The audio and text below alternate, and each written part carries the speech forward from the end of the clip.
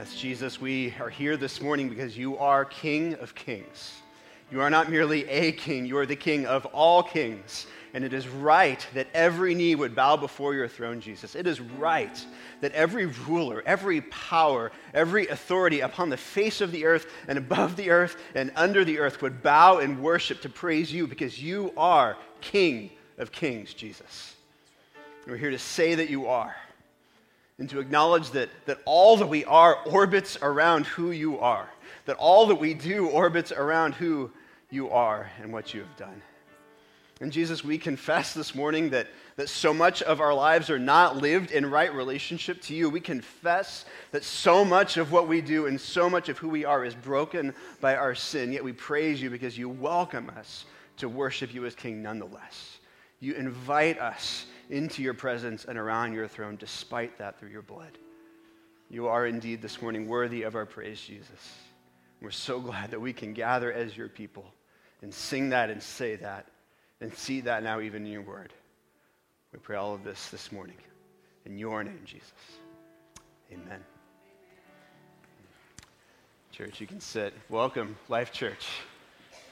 It's good to see you this morning. I'll just go on record and say that the folks who are in the room at 9:15 on Spring Forward Day, y'all are my favorite church people, right? I don't care if you tell the 11 o'clock service that I said that. You are my favorite, and I'm glad that you're here.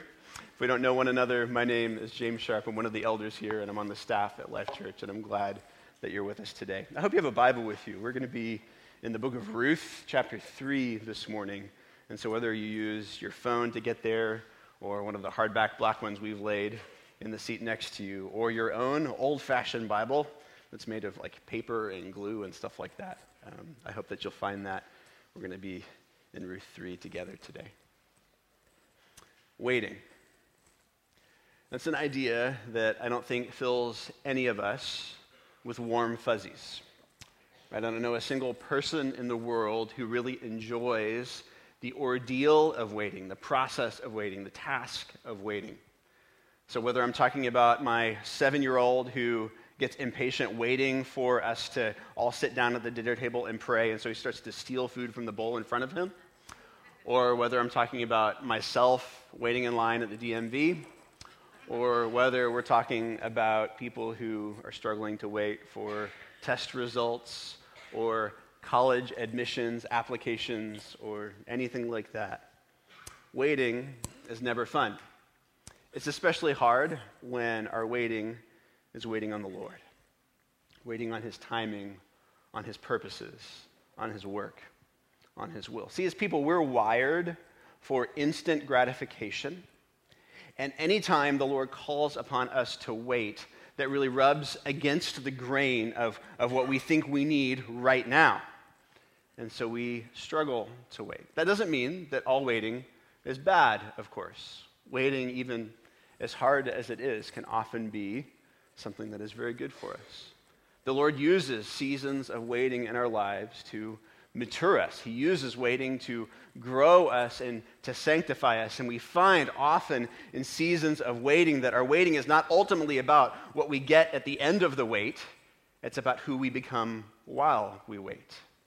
Because the Lord uses waiting to grow us, to teach us to trust him, to make us dependent upon him in prayer. He sanctifies us and matures us through waiting. And so waiting can often be very good for us. Waiting is also good for us because it teaches us how to wait for the big wait. Like if all the things that we've sung this morning are true of us, then we, the redeemed people of God, are waiting for something. We recognize that this world is not our home and that there will be a day when our Lord, when our King of Kings returns and he restores everything that is broken in this world and in this life. And all of us, we're really just waiting for that. And so every time we're called to wait on something little in life, whether it's at the dinner table or at the DMV or in any other space in your life, that little wait, it's really just a wait that teaches us to wait on that bigger wait, to wait on our Lord's glorious return and our glorious transformation into who we were truly made to be when God created us in the first place. So while waiting is always hard, it is also often good. Last week, we left Ruth and Boaz on the threshing floor of a field outside of the little town of Bethlehem. Now, Ruth, she is not the main character in the book of Ruth, in the story of Ruth by any means, but she is the character that I think we're all cheering for as we read this story, right? She's the person who we're pulling for or rooting for as the story unfolds. We've said this a few times, but she is in a pretty desperate situation. She is a poor, childless widow, which means she, in her culture, has no means to provide for herself. She has no security, no protection, no stability. And so we're pulling for Ruth. We're hoping that something can happen in her life to redeem her from that hopelessness. All Ruth seems to have is a mother-in-law, a woman named Naomi. And it is Naomi who has conceived of the plot to send Ruth to the threshing floor in this field outside of Bethlehem, and there to, in the middle of the night, propose to a man named Boaz. Now, Boaz is a relative of Naomi's dead husband. And because he's a relative of Naomi's dead husband, he has a legal opportunity, and really we should say a legal responsibility, to care for Ruth and Naomi. He should provide for them. He should protect them. And he should step up and make sure that the property, the land that belonged to Naomi's dead husband, will belong to Naomi's descendants. And because there are no descendants of Naomi at this point, he's also legally responsible for providing those descendants. Which is why we can sort of think about Boaz as Ruth's golden ticket. Right? If he accepts her proposal made on the threshing floor in the middle of the night, then Boaz is the way out of hopelessness and poverty for Ruth and for Naomi. And so for that reason, Ruth has gone to Boaz on the threshing floor. She has asked him to spread his wings, his garment over her, which in this culture is a way of proposing marriage. She has asked Boaz to marry her. And last week we left Ruth waiting for that response. This morning, we're going to look at Boaz's response to Ruth. And as we see his response to Ruth, we're going to see this morning a glimpse of the way Jesus, our Redeemer, responds to us when we are in need. And we'll see the hope that all of us can have in the work and life of Jesus, a hope that helps us wait on the Lord. Before we turn to the word, let's pray one more time together. Father, we thank you for your word. We thank you for the fact that you have revealed yourself to us through your word. And we pray now that as we come to the Bible, we pray that your Spirit would give us hearts that are humble, minds that are eager to hear and to learn. But ultimately, Lord, we pray that you would give us a spiritual sensitivity so that this truth would not be lost on us, so that the realities of who you are and how you work that are revealed here, I pray, Lord, that we would be able to understand them and apply them and live differently because of them. We need your help for all of that, and we pray that you would give us that help now. In Jesus' name we pray. Amen.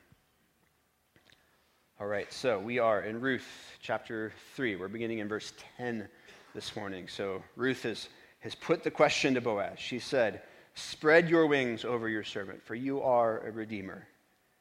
Now let's look at his reply. And he said, "May you be blessed by the Lord, my daughter. You have made this last kindness greater than the first, and that you have not gone after young men, whether poor or rich." Now, I don't really know what exact response Ruth was hoping for when she put herself out there and proposed to Boaz the way that she did.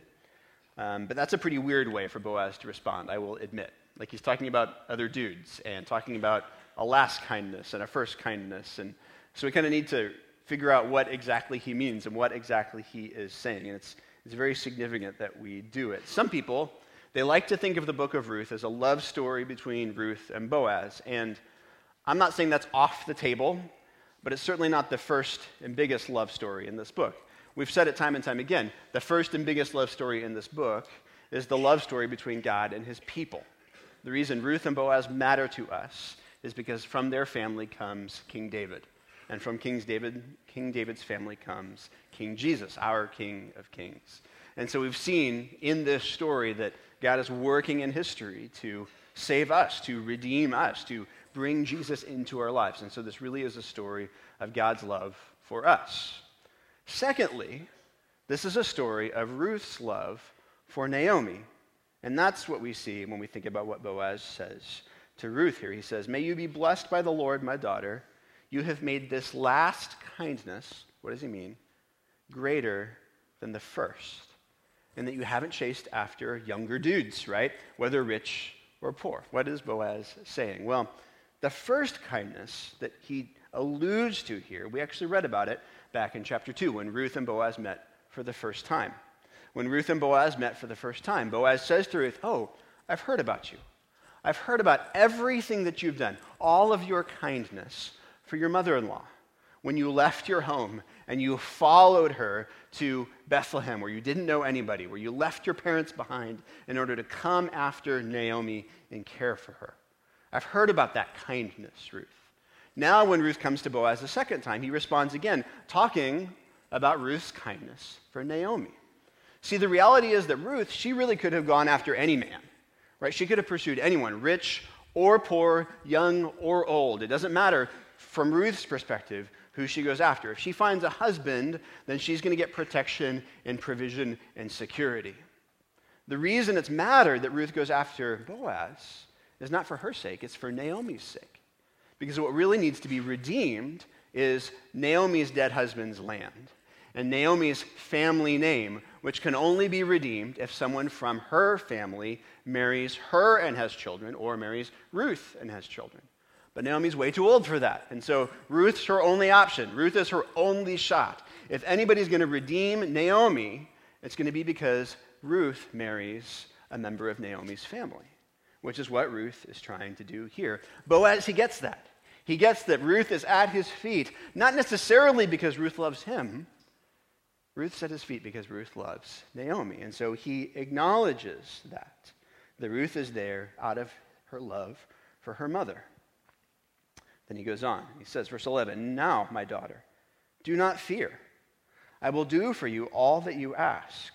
For all my fellow townsmen know that you are a worthy woman.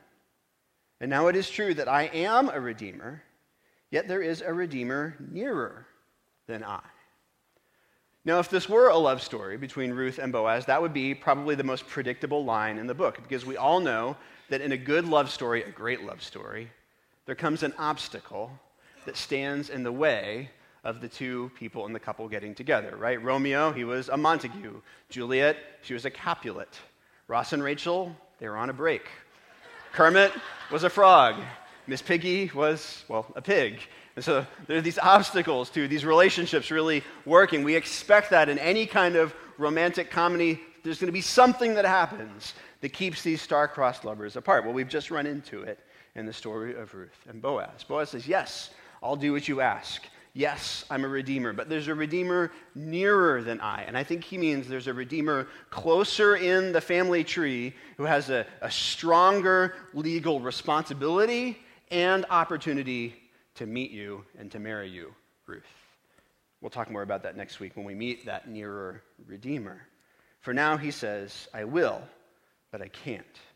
And so he goes on, verse 13. He says, "Remain tonight, and in the morning, if he will redeem you, good, let him do it. But if he is not willing to redeem you, then, as the Lord lives, I will redeem you. Lie down until the morning." So she lay at his feet until the morning, but arose before one could recognize another. And he said, "Let it not be known that the woman came to the threshing floor." Now, if we think about it, it's really remarkable what Boaz has done for Ruth here. We talked last week about just how precarious the situation Ruth had put herself in really was. How easily she could have been taken advantage of, how someone could have harmed her or grabbed her or done worse to her. We talked about the fact that this was really, the whole situation was just kind of perched on a knife's edge.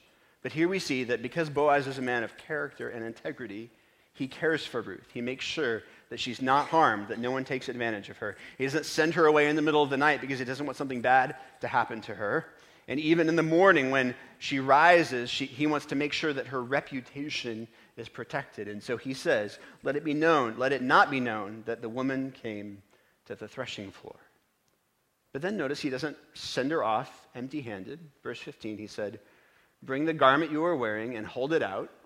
So she held it, and he measured out 6 measures of barley and put it on her. Then she went into the city. And when she came to her mother-in-law, she said, how did you fare, my daughter? And we can imagine Naomi like having been up on pins and needles the whole night, waiting to hear back about how Boaz responded to Ruth's proposal.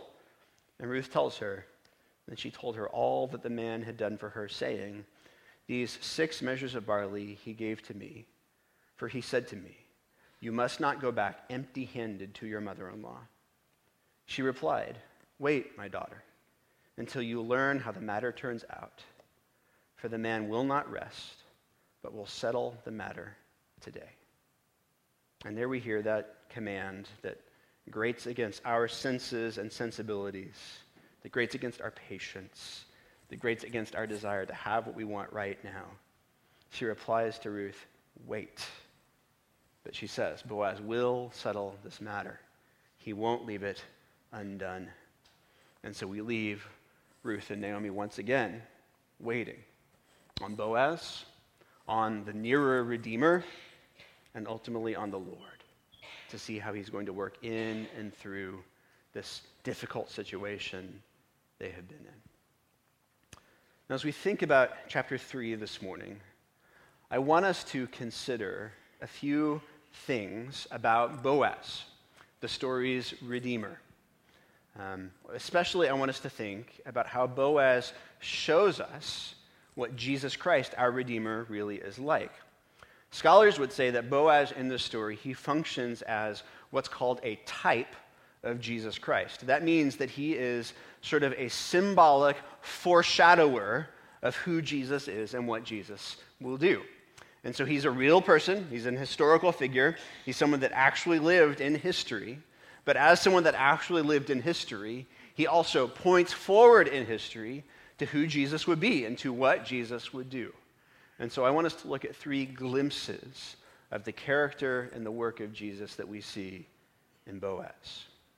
Here's the first one. I want us to think about the implications of the fact that Boaz protects Ruth's reputation. Right? We noticed the very tender and a gentle way that Boaz made sure that Ruth wouldn't be spoken poorly of because she came to him on the threshing floor in the middle of the night. I mean, that's the kind of thing that women of ill repute would have done, by the way. Women who had less than quality motives might have come to a man in the middle of the night on the threshing floor like that, and Boaz doesn't want anyone to think that Ruth is like one of those women. And so he protects her by not sending her away in the middle of the night. And then when it's time for her to rise, when it's time for her to move on, he says to his men, I don't want anyone to know that the woman was here on the threshing floor last night. All because he's not concerned about his own reputation. Boaz doesn't have to care about that. He's a worthy man. We've already seen that in the text. Everybody thinks highly of Boaz. No, he's concerned about Ruth's reputation. He protects it. He guards it. He makes sure that no one can speak ill of her. Now, how does that symbolically foreshadow the life and ministry of Jesus? Well, brothers and sisters, I hope you know as we gather in this place today that Jesus has secured for us, at great cost to himself, his perfect reputation for his followers. Now, many of us, we understand that when Jesus died on the cross, he died on the cross to satisfy the full penalty that our sin demanded. We understand that our sin was against a holy God, and because God is holy, that he demands justice for that sin. And we understand that Christ's purpose in living and dying on the cross was so that he could satisfy that penalty. He absorbed the wrath of God for us on the cross. And we praise the Lord for that. That's a huge part of what Jesus did on the cross. But that's not the only thing that Jesus did on the cross. There's more. Jesus didn't die on the cross only to forgive our sins. He died on the cross to secure for his people what the New Testament calls the righteousness of God. He died on the cross to secure for his people a righteous reputation in God's eyes, in other words. This is what Paul's talking about in 2 Corinthians 5 when he says in verse 21, one of the most beautiful statements in Scripture. He says, "For our sake, he," that's God the Father, "made him," that's God the Son, "to be sin who knew no sin." And so the first half of that, it speaks to the righteousness of Jesus in his life. He knew no sin. That doesn't mean he didn't know about sin. It simply means that in his life, he committed no sin. And so Jesus, he never got unrighteously angry. Jesus never got impatient. He never failed to wait perfectly on the Lord. He never said something that he shouldn't have said. He never thought something that he shouldn't have thought. He never felt something that he shouldn't have felt. Every single thing that Jesus did, every breath from his lungs was lived in perfect and right relationship to his Creator. He lived a perfect life. He was indeed righteous. But for our sake, God made him to be the very thing that God the Father hates the most. He made him to be sin. Why? So that in him we might become the righteousness of God. In other words, that perfect, sinless reputation. Right, the recognition and reward that Jesus rightly deserved for living that completely perfect life, that becomes ours because of Christ's work on the cross. He earned it. He deserved it. Yet he gives it to his people so that when God the Father, the holy and righteous and just judge of the universe, looks upon us, he looks upon us as righteous. He looks upon us as holy. Our reputation in his eyes, it is perfect. It is without blemish. He doesn't see our sin. He doesn't see our shame. He doesn't see our failures. He doesn't see our struggles. He sees simply Christ's reputation. That is our reputation before him. And I just want to ask you this morning, do you know how wonderfully freeing it is to live with the reputation Christ has earned rather than the one that you have earned? Like, do you know how wonderfully freeing it is to be freed from the tyranny of the self-doubt and the insecurity that comes from trying to measure up to other people's standards or trying to measure up to your own standards or trying to measure up to God's standards? Do you know how wonderfully freeing it is to rest in your reputation as righteous rather than whatever reputation you might earn or deserve yourself? I mean, that's so freeing.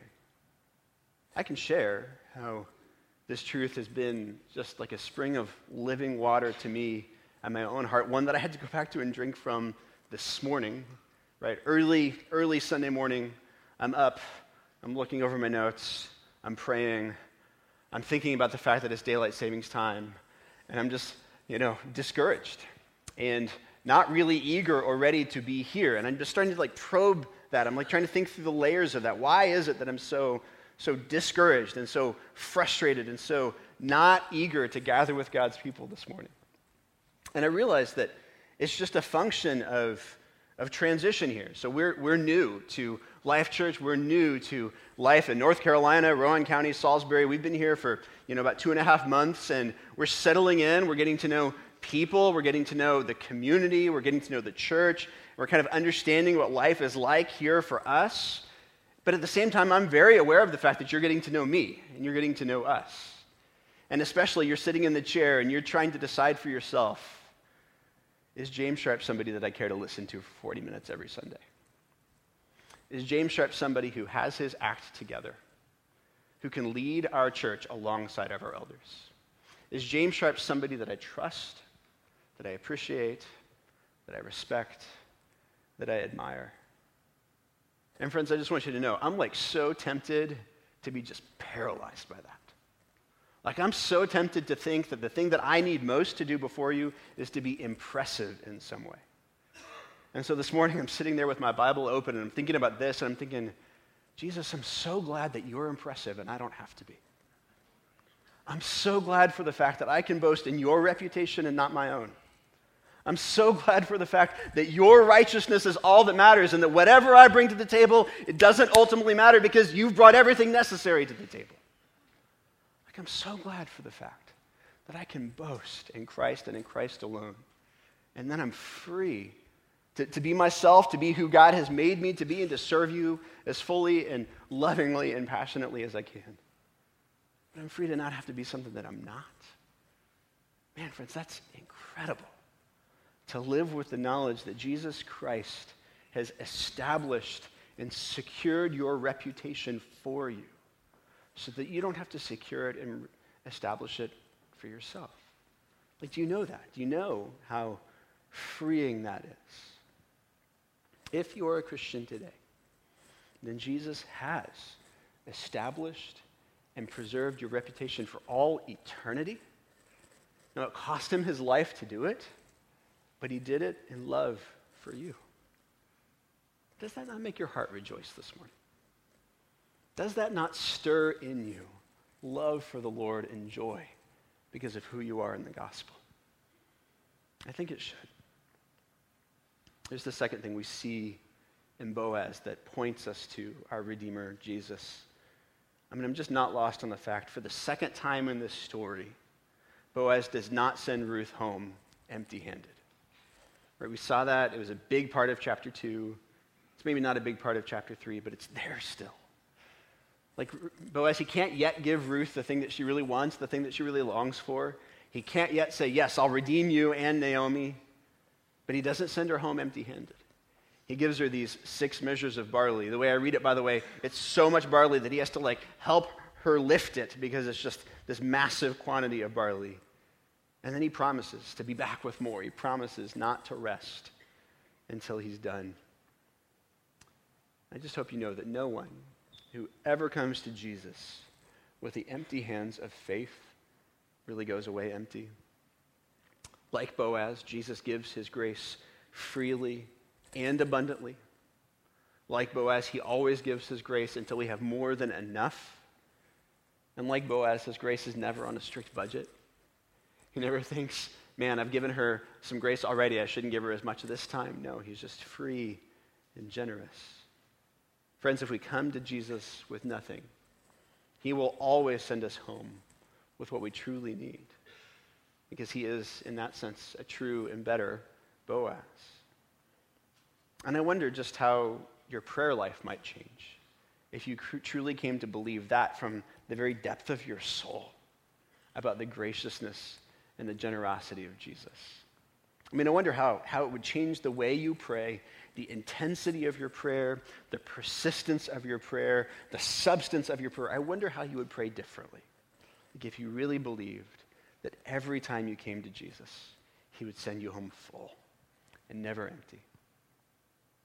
I've pastored people for a while. I can tell you that there are 2 big reasons why people don't pray. We don't pray because we think that God can't do anything about our situation, and because we think God won't do something about our situation. We're convinced that God is either not able to meet our needs or not willing to meet our needs. It's one of the two or some combination of the two. And so we don't pray. We don't bring our need and faith to the Lord because we're just convinced that he's not going to do anything about it. But friends, Jesus is like Boaz. He meets our need above and beyond our need every time we bring that need to him. Now, that doesn't mean that he answers every prayer with a solid yes, right? I hope you know that. Like, sometimes when you bring a need to the Lord in faith, he does say yes, and he delights to do that. He delights to give you exactly what you've asked him for. But sometimes when you bring a need to the Lord in faith, he says no. He says no because he knows better than you do what you really need. In the same way that my kids come to me and ask me if they can have cake for dinner, and I say no because that's not what they need, right? Our Heavenly Father, he knows what we really need. He knows what's going to bring us joy and fullness and life. And he gives us that and not what we think we want, what we think we need. And so sometimes he does say no. But that, even in and of itself, is grace. His no is grace because his yes for us is better than our yes for ourselves. He knows better than we do what we really need. Sometimes when we bring prayers to the Lord, his answer to us is not yet. He wants us to wait. He wants us to learn from the process of waiting. He wants to sanctify us through the waiting and to teach us to wait for the bigger wait that is still to come. And then sometimes when we bring prayers to the Lord, this is the hardest. Sometimes we ask the Lord for things, and he says yes, but it's going to feel like no. I'm thinking about the times in my life when I've asked the Lord to shape my character. When I've asked the Lord, as I did recently, just to make me more prayerfully dependent upon him. And I believe with my whole heart that the Lord answers prayers like that. But in the process, it feels awful. It feels terrible. Because he has to bring me like to the end of myself in order to teach me what he's trying to teach me in response to that prayer.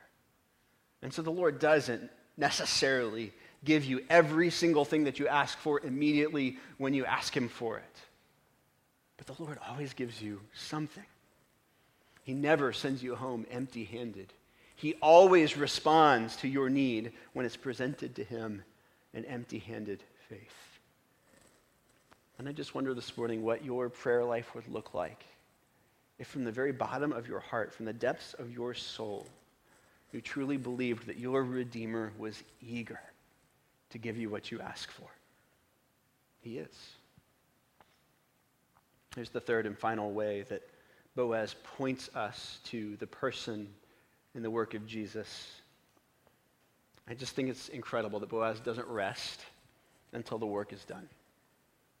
And that's what Naomi says back to Ruth, verse 18. She says, "Wait, my daughter, until you learn how the matter turns out, for the man will not rest, but will settle the matter today." She's convinced, because she knows Boaz's character, Naomi does, she's convinced that he's going to finish what he's started.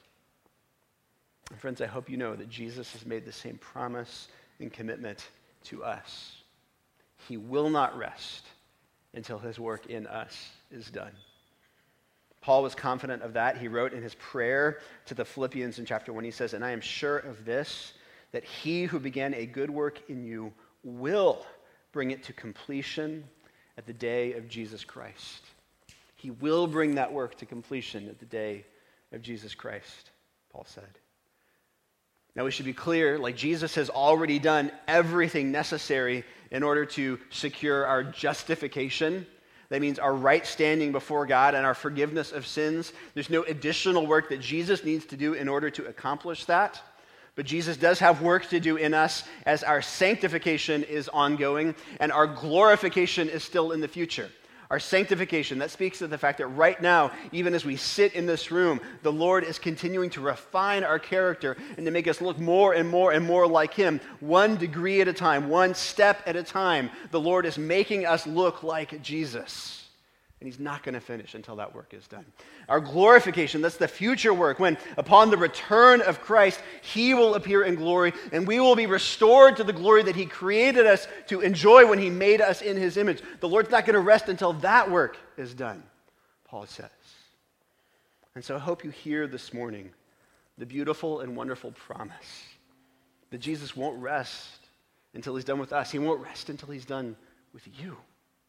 Like the work that he's doing in you, the hard work, he's going to finish it. The work that he's doing in the world, the hard work, he's going to finish it. He's not going to rest until it's complete.